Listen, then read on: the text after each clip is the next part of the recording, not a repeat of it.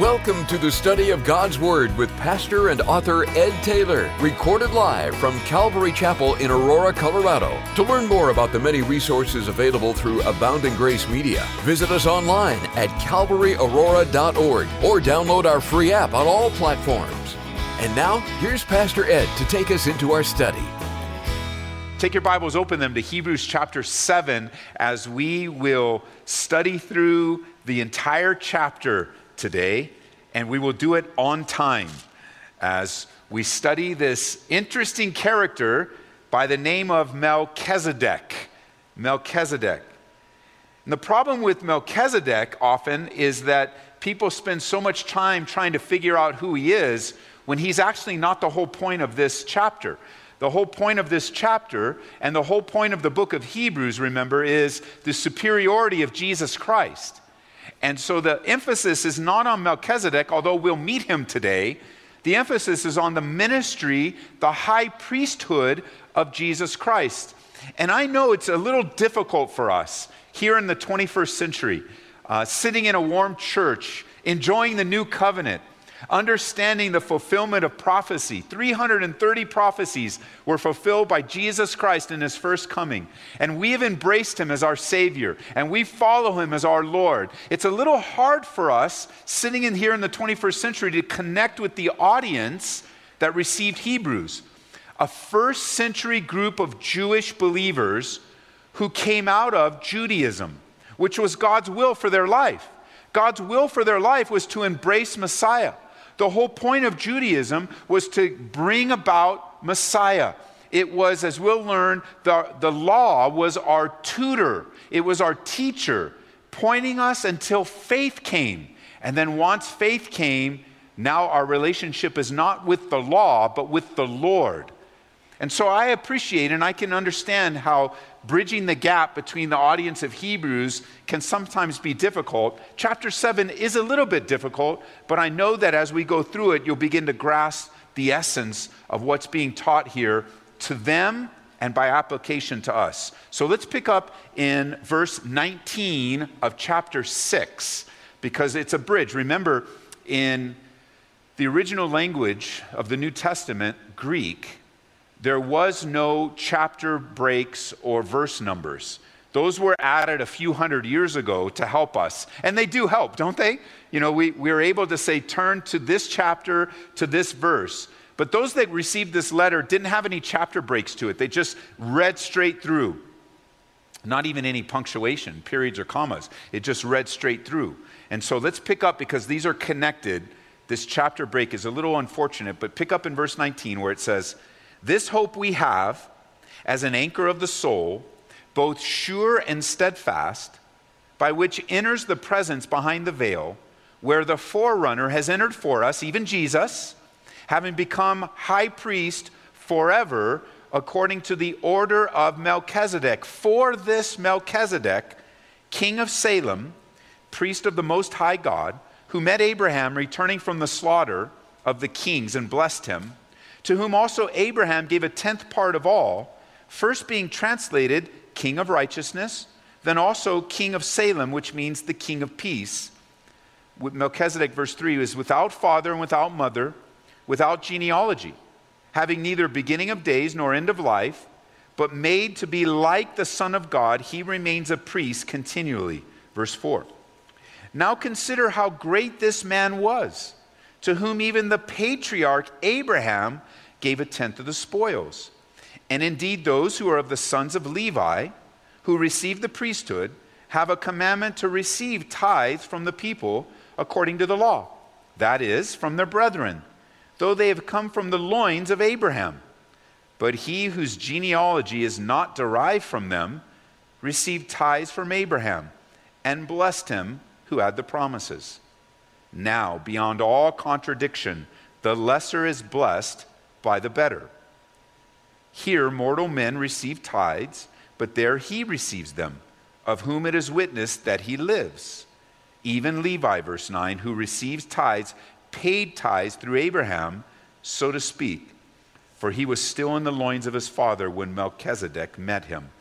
Simple enough, right? Here's the point that is being made. The point that's being made as you're reading through this is that Jesus Christ is a better high priest. Remember the backdrop. We've been seeing this in the last couple of studies, that Jesus is greater than Abraham. He's greater than the old human priesthood. He's greater than the old covenant. Remember, the author, Paul, I believe, is making a case of the superiority of Jesus Christ to a group of people that highly valued the law, highly valued the old covenant, and highly valued Abraham. They actually believed, there was a stream of teaching during that day that they believed Abraham was a perfect, sinless man. And we know that's not the case. And so piece by piece now, Paul is saying, look at the order of Jesus Christ, how coming through the order of Melchizedek and not Aaron and Levi. Because the priesthood, now understand, when this was written, the temple's still there, and the process of religion is still taking place. So the incense, the priesthood, the sacrifices, the worship of the temple was very demonstrative. It was attractive to the eyes, it was attractive to the nose. So they left the formalism of religion and now are living by faith in Jesus Christ. And they're being tempted. They're being tempted to leave the simplicity of Jesus Christ and go back to the formalism of religion. We can't forget that for a person to embrace Jesus Christ in the first century, for a Jewish person to embrace Jesus Christ in the first century, meant that they literally lost everything. And you can't overemphasize that. They lost the formalism and the comfort of a religious experience. They lost their family because their family would write them off and accuse them of being a part of a cult. They would write them off and say, you are no longer a part of this family because you've turned your back on God, which in reality they didn't. They stepped into the fulfillment of what God promised. And what Paul's trying to do is saying, if you go backwards, you're leaving the best. Jesus Christ fulfills it all. And he uses this mystery of a man, by the name of Melchizedek. Now, that's probably not his name. It's probably a title. It's not like Mr. Melchizedek. It's King of Peace or King of Righteousness. He is the King of Jerusalem. And while he's introduced, most people in chapter 7 spend all of their time trying to figure out who he is. And the commentators and the teachers it's narrowed down to two options.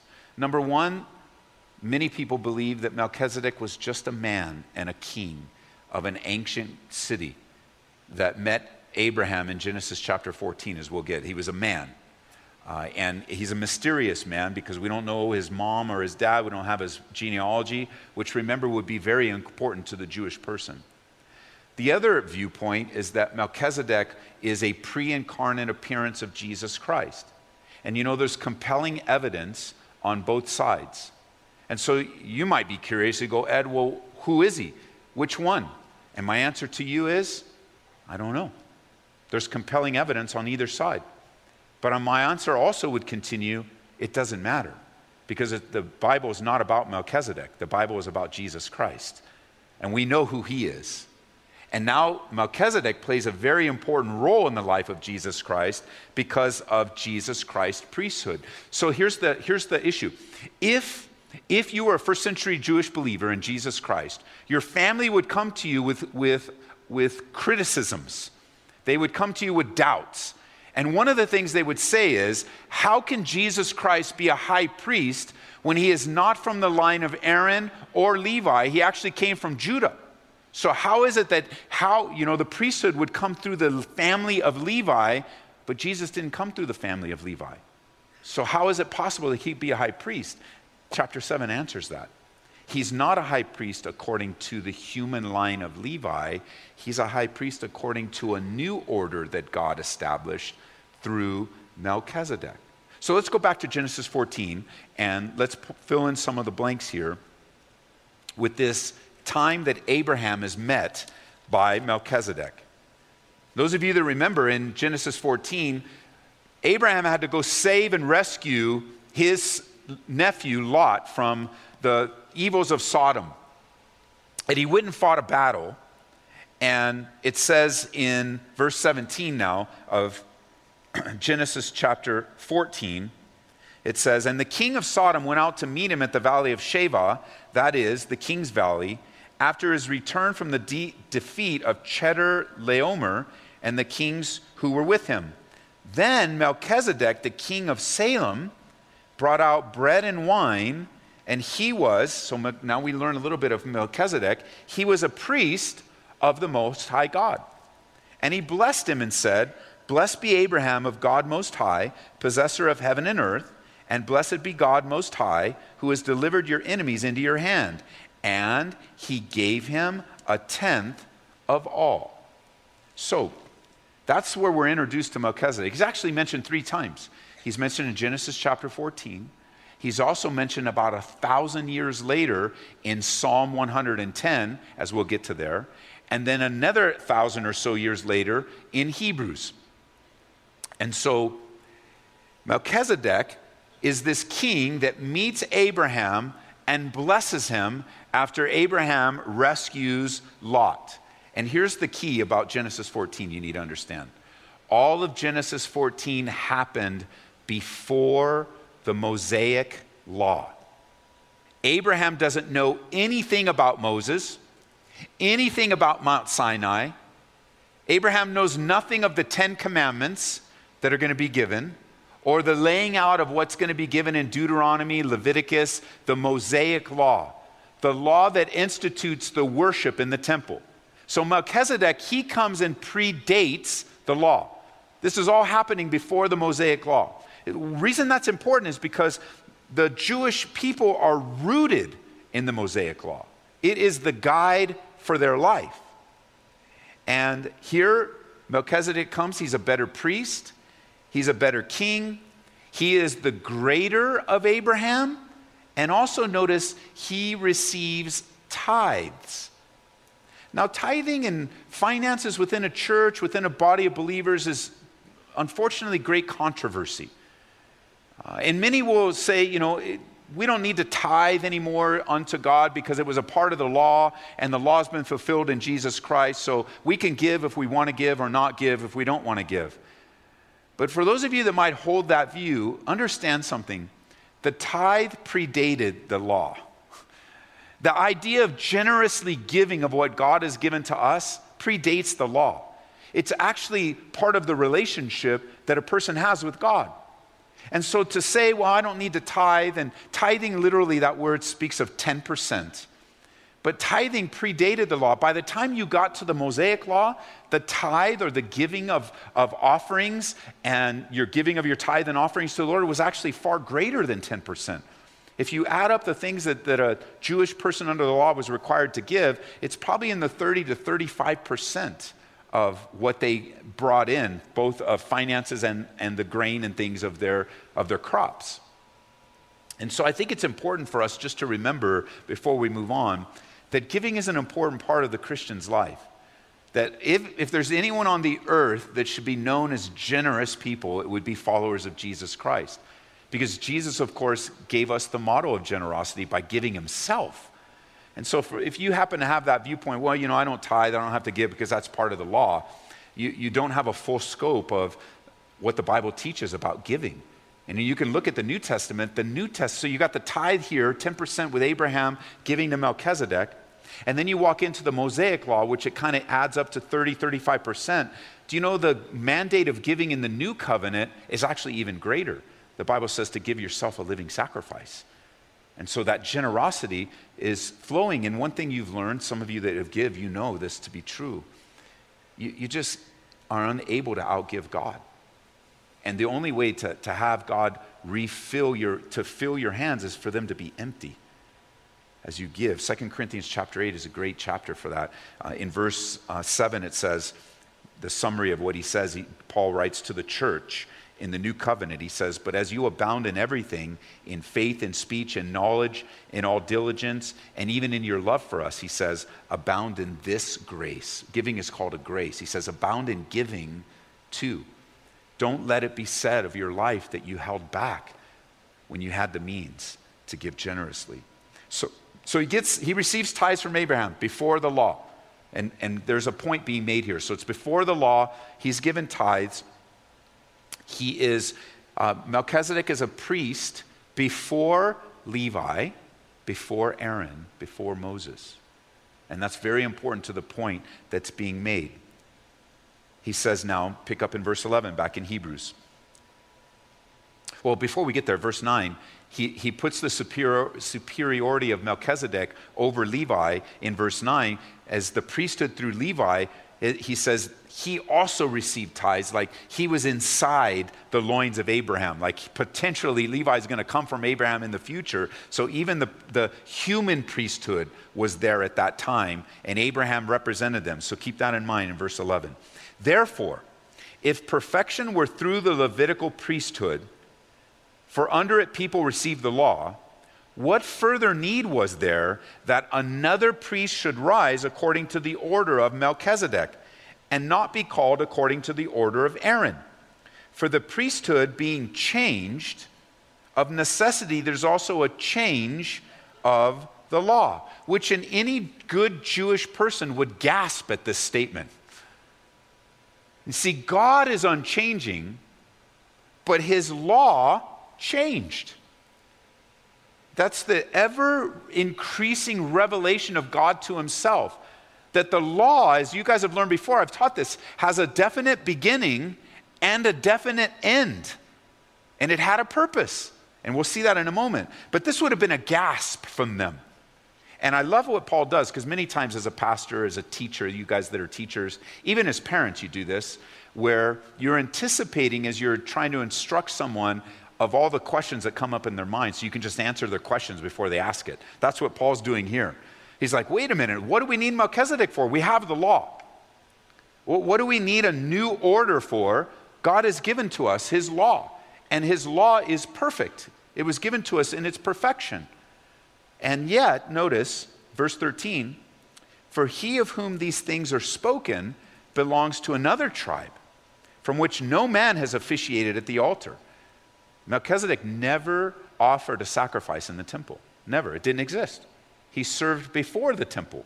He served before the tabernacle. Notice verse 14. It's evident, now speaking of Jesus, that our Lord arose from Judah, of which tribe Moses spoke nothing concerning the priesthood. For it is yet far more evident if, in the likeness of Melchizedek, there arises another priest, who has come not according to the law of a fleshly commandment, but according to the power of an endless life. Verse 17.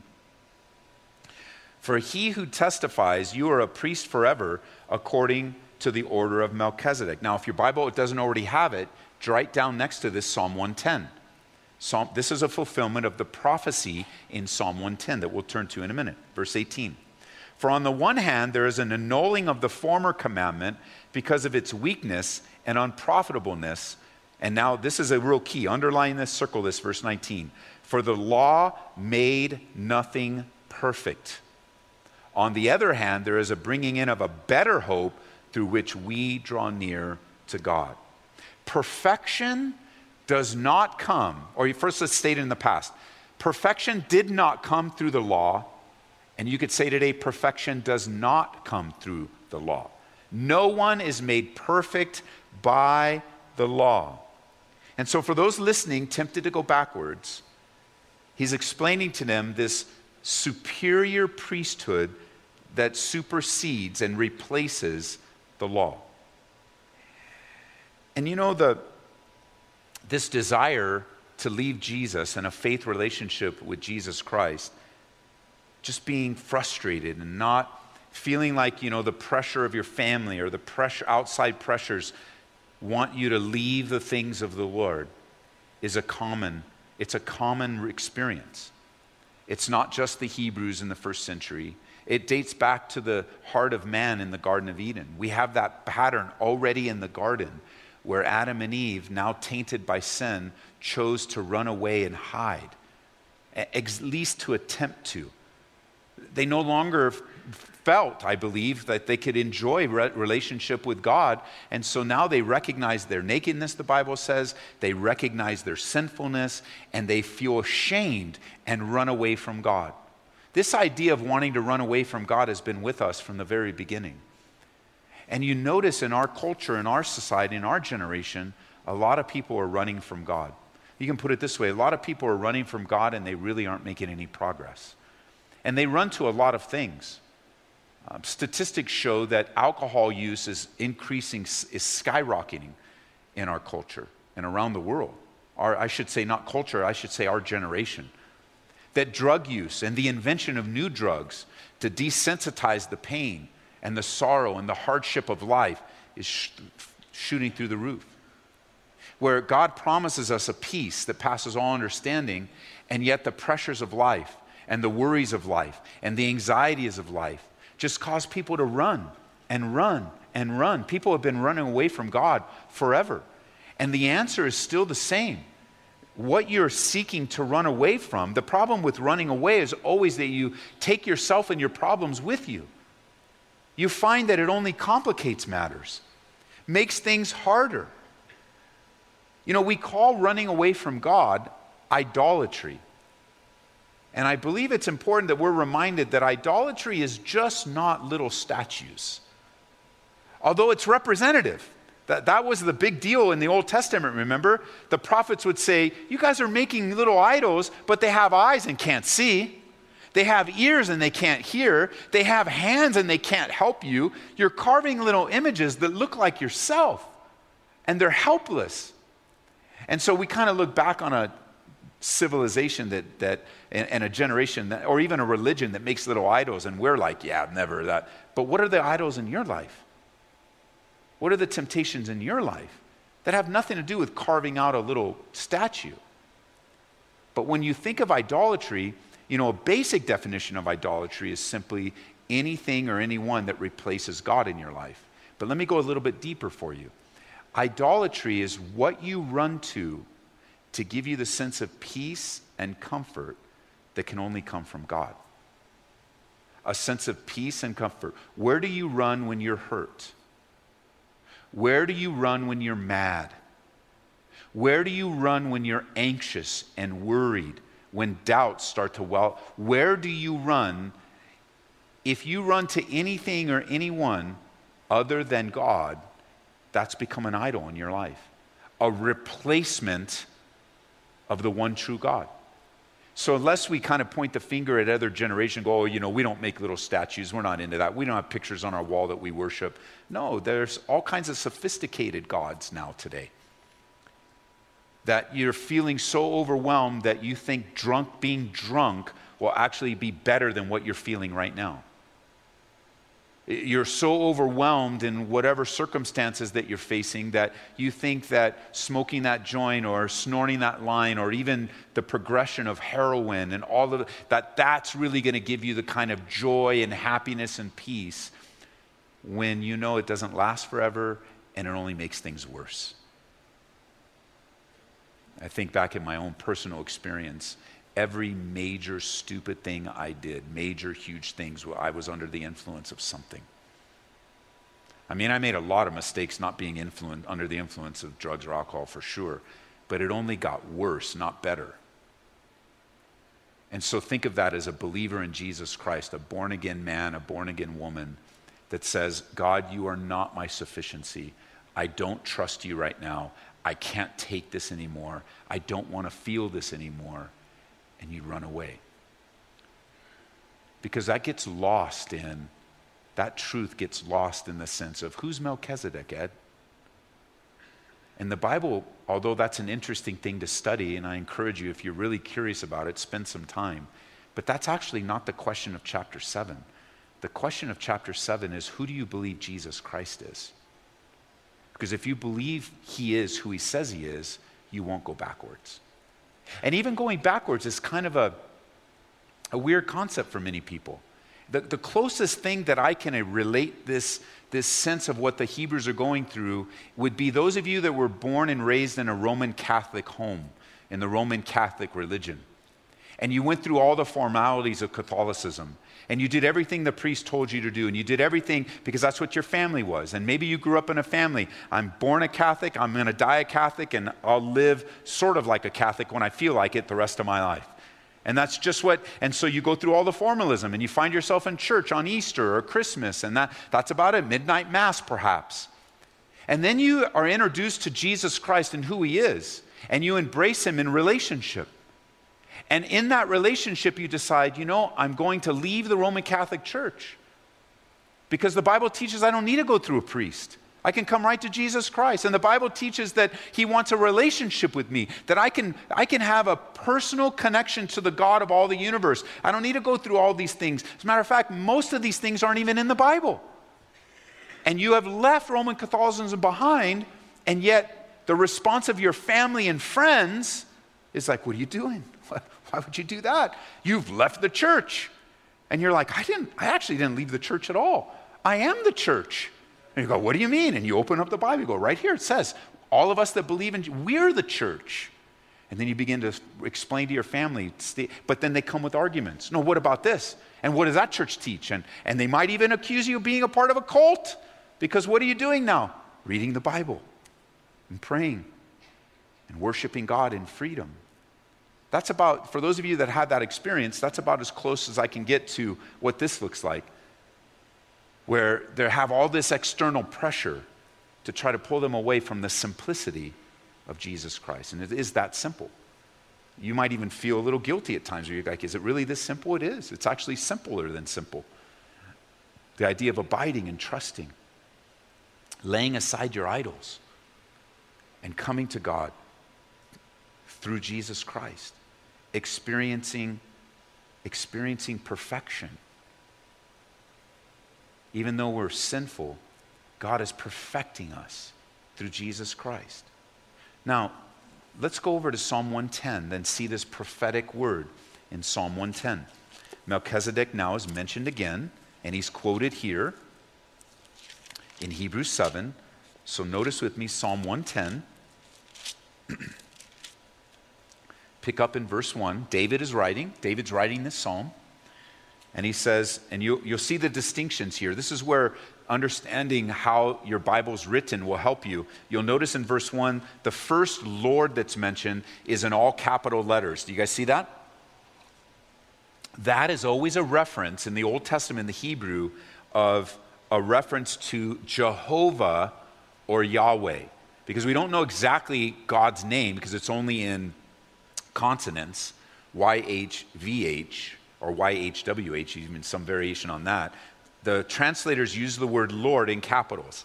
So this is Jehovah said to my Lord. Notice those are L and then lowercase O-R-D. So David is saying, Jehovah, my Jehovah God, has spoken to my Lord, which is a reference to Messiah. Remember, if you were a follower of Judaism, you were looking for Messiah to come. You're waiting for the promised Messiah to come. David was in that place. And so he says, the Lord said to my Lord, sit at my right hand till I make your enemies your footstool. Jehovah shall send the rod of your strength out of Zion and rule in the midst of your enemies. This is the Father speaking to the Son. It's a fascinating conversation within the Godhead, within the Trinity. Then he says in verse 3, your people shall be volunteers in the day of your power, in the beauty of your holiness, from the womb of the morning. You have the dew of your youth. And the Lord has sworn, Jehovah has sworn, and will not relent. You, speaking of Messiah, Jesus, will be a priest forever according to the order of Melchizedek. So this was prophesied. This was another prophecy fulfilled by Jesus Christ, that he would not be a priest according to the human order of Levi or the Mosaic covenant. Aaron and the Levites were a part of a system that was unable to make you or anyone perfect.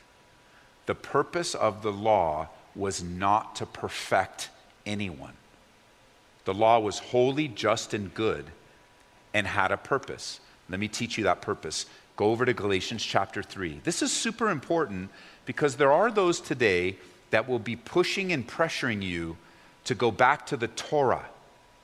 They will say, you aren't a good follower of Christ if you don't follow the Torah, the law, if you're not a keeper of the law. And their voices are getting louder and louder today. They may be coming from that messianic Jewish perspective, that you're not a real Christian because you're a Gentile and you've left your Jewish roots. You haven't left your Jewish roots. There would be no Christianity without your Jewish roots. There is no, but for the most part, we are Gentiles, and we are not under the law. You should rejoice over that. We are not under the law. Neither were the Jewish believers of the first century. And this is why. Notice what the Bible says. So Hebrews and Galatians are actually companion books.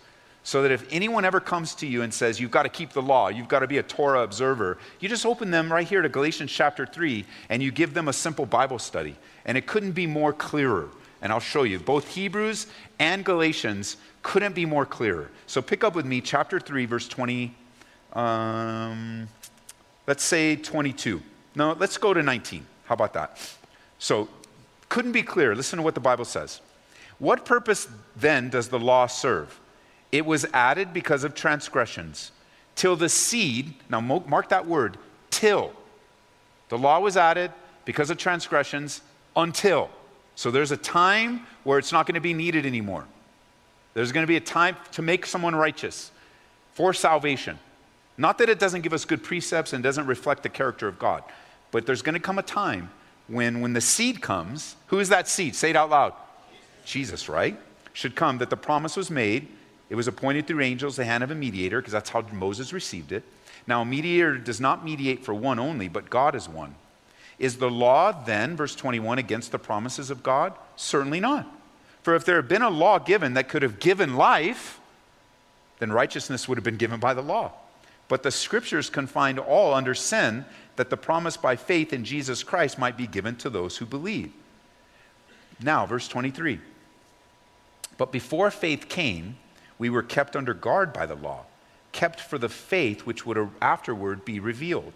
Therefore, the law was our tutor. Circle that word tutor and write next to it, teacher. The law is a teacher to bring us to Christ, that we might be justified by faith. But after faith has come, we are no longer under a tutor. For as you are all sons of God through faith in Christ Jesus, as many of you were baptized into Christ to put on Christ. There's neither Jew nor Greek, neither slave nor free. There is neither male nor female, for you are all one in Christ Jesus. So, the law was given because of transgressions, to point out our sinfulness. Why? So that we would humble ourselves and come to God for forgiveness. The way that God provided that under the law was through the sacrificial system. You came to God through a priest and an animal sacrifice. And the high priest alone, one man, one time a year, would take the blood of an animal and spread it in the Holy of Holies on the mercy seat of the Ark of the Covenant. He would come in once a year, and he would have to have 3 animals. One he'd sacrifice for himself because he was sinful. The second one he'd sacrifice for the people, and he'd take that blood into the Holy of Holies. And the third he'd come out and lay hands on that goat, that scapegoat, that he would lay hands on him, offer the sins of the people over him, and then he would let the goat go, and everyone would watch him run away. And that would be representative. It would be a picture of the sins being removed from the people. And I want you to see here, before we get back to Hebrews, in verse 24, the law was a tutor. And it can still be used that today. One of the ways to share the gospel is to reveal to people that they're guilty before God. And the law still works that way today. You and I look at our life in light of the law, just for not even the whole law, just the 10 Commandments. We're going to fail at every point. Somewhere along the way, we're going to fail, and we'll recognize, we're not perfect before God. Why? Because the law doesn't make you perfect. It actually reveals your imperfections. The law, the Bible says, is like a mirror. And you wake up in the morning, you look in the mirror. Can the mirror fix you? Yes or no? No, it just tells you need help. And you agree. And you get in the shower, you comb your hair, you get ready, you agree. The mirror, the best thing that you and I do in the morning is agree with the mirror. The best thing you and I do in life is agree with the Bible. It reveals that we need help, and also reveals to us where to get help. And I don't want you to miss what this is saying, because the law is equated to being a tutor. And that's a specific illustration for them, because in the Greek homes, in the Greek and Roman homes of the day, the tutor had a duty to supervise young boys on behalf of their parents. And they trained them and basically parented them, helped them study, did their schoolwork, disciplined them until they were of the age where they didn't need a tutor anymore. And then they could move on. So with the timing of a tutor, notice what he says. The tutor was here to bring us to Christ so that we could be justified by faith. Our faith in Jesus Christ makes the tutor not needed anymore to be right with God. Then verse 25 couldn't say it clearer. If anyone ever comes and tries to lay a trip on you about the law and how important it is for you to keep it and to be a student of the Torah as it is, and they may say, well, it's not for a means of righteousness. Well, no, it's for a means to point us back to Jesus Christ. That's what it's for. And if anyone ever tries to lay that trip on you, you take them to Galatians chapter 3, verse 25, and let them read it. But after faith has come, so let's just ask, has faith come? Do you have faith in Jesus Christ today? So this applies to you. After faith has come, you are no longer under a tutor. Or the tutor represents say it out loud. I'm teaching you here something because I don't want you tripped up by some YouTube video or some guys go, oh, you're missing out on something. You're not real Christians. You're Gentiles. And what you need is go back to your Jewish roots. Listen, you're no longer under a tutor. You're no longer under the law. Your faith in Jesus Christ is sufficient for your salvation. Don't misunderstand me. The value of the entirety of the Bible is still very valuable and instructive to us. And we'll study it verse by verse, the whole Bible. To know the law, now you know the value of the law of going through Leviticus helps you understand Hebrews. Because some of you are going through Hebrews and go, man, I don't know. I can't picture it. I don't know. I lost a Melchizedek. I can't even say that. And you didn't know he was mentioned in Genesis. And you didn't recognize that verse in Psalm 110. Oh, the law is valuable and it's beautiful, but it doesn't make you perfect. It doesn't make you righteous. It doesn't replace Jesus Christ. Jesus Christ replaces the law. Now by faith in him. So if anybody ever comes and lays that trip on you, don't accept it. If you find yourself wanting to study those things of the Jewish roots of Christianity, go for it. It's exciting. It's wonderful. The feasts, the meanings of the feasts. But remember. Jesus Christ. In him, you have it all. In him, everything is yours. Come back to Hebrews chapter 7 now. Okay, Hebrews chapter 7. Hebrews chapter 7, verse 12 is one of the clearest single statements in all of the Bible that God terminated the Mosaic law. That there's a definite beginning and end. It couldn't be clearer. That's why people would gasp. For the priesthood also being changed, of necessity there is also a change of the law.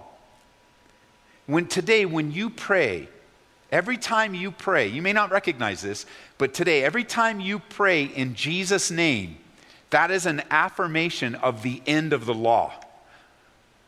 When you say, I pray this in Jesus' name, you are acknowledging the sum total of the character and nature of Jesus Christ to come, who the only man, Jesus was fully man and fully God, to fulfill the law. When you pray in Jesus' name, you are saying at the same time, Jesus replaced the law.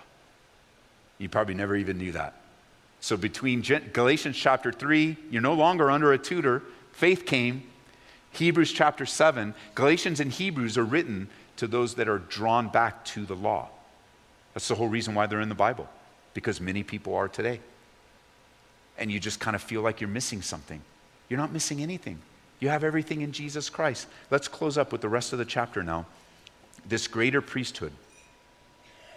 He says in verse 20, inasmuch as he was made a priest without an oath, they've become priests without an oath, but he with an oath by him who said to him, the Lord has sworn, and will not relent.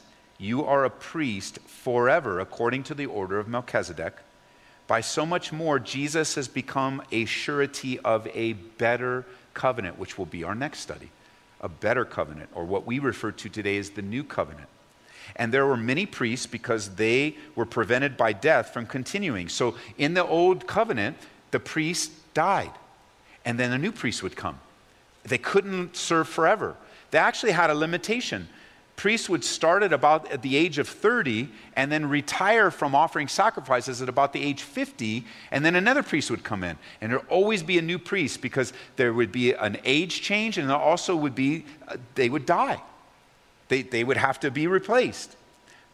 So he says in verse 24, but he, speaking of Jesus, because he continues forever, has an unchangeable priesthood. Why would you leave Jesus? He's better. He's unchangeable. Therefore, he's also able to save to the uttermost those who to God, therefore he's also able to save to the uttermost those who come to God through him, because he ever lives to make intercession for him. Now, save is an unfortunate translation. Actually, the word should be translated complete, because this isn't a statement about salvation. Jesus doesn't save you continually because he prays for you and intercedes for you. He's able to complete you and bring about that ongoing sanctification process in you because of his play. He's unchanging priest. Notice it says, for such a high priest was fitting for us. And notice Jesus in verse 26 is holy, harmless, undefiled, and separate from sinners, and has become higher than the heavens, who doesn't need daily, as those who high priest, to offer up sacrifices, first for himself and then for others, because he did this once for all when he offered up himself. Like, he's the greatest high priest because he didn't offer an animal, he offered himself. I mean, this would be life-changing for the audience. We kind of take it for granted, but this would be life-changing. And we begin to see the backdrop and the contrast. For the law appoints as high priests men who have weaknesses, but the word of oath, which came after the law, appoints the Son who's been perfected forever. So a couple things before we go. Number one, the priests of the day of Jesus were far from holy. Notice, it says Jesus was a holy, harmless, undefiled, verse 26, and separate from sinners. Not so for the priests of Jesus' day. As a matter of fact, who received the greatest condemnation and words of rebuke in Jesus' day? The religious rulers. He was a friend of sinners, those that acknowledged that, but those that were taking advantage. What did Jesus do? He made a whip of cords and he overturned the temple, overturned the tables in the temple. Why? Because the priests were ripping people off. And so this would be another, hey, your high priest, he is holy and harmless, undefiled. He's not like the priests that are taking advantage of you, marking up the price for sacrificial animals, stealing from you, using you. Not so for Jesus. Secondly, we see that Jesus doesn't have to offer for himself. He offers himself. He doesn't offer an animal. He offers himself. You see, no system, no religion, no book, no seminar, no pastor, no priest, no church, no one can perfect you but Jesus Christ. No one and nothing. You have it all in him. And he's harmless and undefiled, unlike the priests of the day. You see, the Jews were bound up in their religion, and they missed it. They missed the predictability of it. They missed the formality of it. They missed the relational community aspects of it. And they were tempted to walk away from Jesus. But see, Jesus is greater than Abraham, and he's greater than Moses, and he's greater than Aaron, and he's greater than Levi. All the important, see, those priests became a priest because of the family they were born into. You couldn't be a priest unless you came through the line of Levi. But the contrast with Jesus is he's not a priest because of his family. He's a priest because God made an oath on him. He had appointed him. This priesthood came directly from God the Father. And it wasn't because he was born into some family line. He's actually from the line of Judah. He's a priest not according to Aaron and Levi, but according to Melchizedek. And Paul is pointing out Jesus as the sacrifice for our sins. That's the key. And you know, today people make a choice of how to follow God. They either follow God according to the line of Aaron and Levi, where they come to God with their works and their efforts and their energy, and they say, well, and then they feel guilty and condemned because they never feel good enough. And you come to Him with your own works and your own efforts, and it always leads to frustration. And there are those that come to God through Jesus Christ, through the order of Melchizedek. Because Melchizedek, he represents something that's finished, that the work is already done, that we don't keep bringing sacrifices and bloody animals. Praise God we don't do that anymore. You know, that alone would say that God has made a change in His relationship with people, because we have never in the life of our church ever told someone, leave your goat and lamb at the door, please. We aren't doing that anymore. No, but I read the Bible and it said to bring a sacrifice. No. You had to keep reading because Jesus came. And no longer do we bring sacrifices. We most of us never lived under the law. We came to faith in Jesus Christ in the new covenant. We weren't even exposed. There are a few people that are exposed first to Judaism, then the new covenant. But I would say most of us, if not all of us, came to Christ under the new covenant, believing that He offered Himself, that it's not your works, it's not your efforts, it's not your good deeds, it's not how good of a person you are. It's the finished work of Jesus Christ, who came not according to Levi, but according to Melchizedek. And that, my friends, is chapter 7 of Hebrews. I hope you understood it. I hope you chew on it. I hope you walk away going, you know, if I could teach you anything as a pastor, is don't get caught up on all the little controversies and miss Jesus. Don't get caught up, well, who's Melchizedek? I still want to know who Melchizedek is. Well, have at it. But don't miss Jesus. Don't miss His significance. And remember, when you read, don't forget this, when you read Genesis, you'll find Jesus there.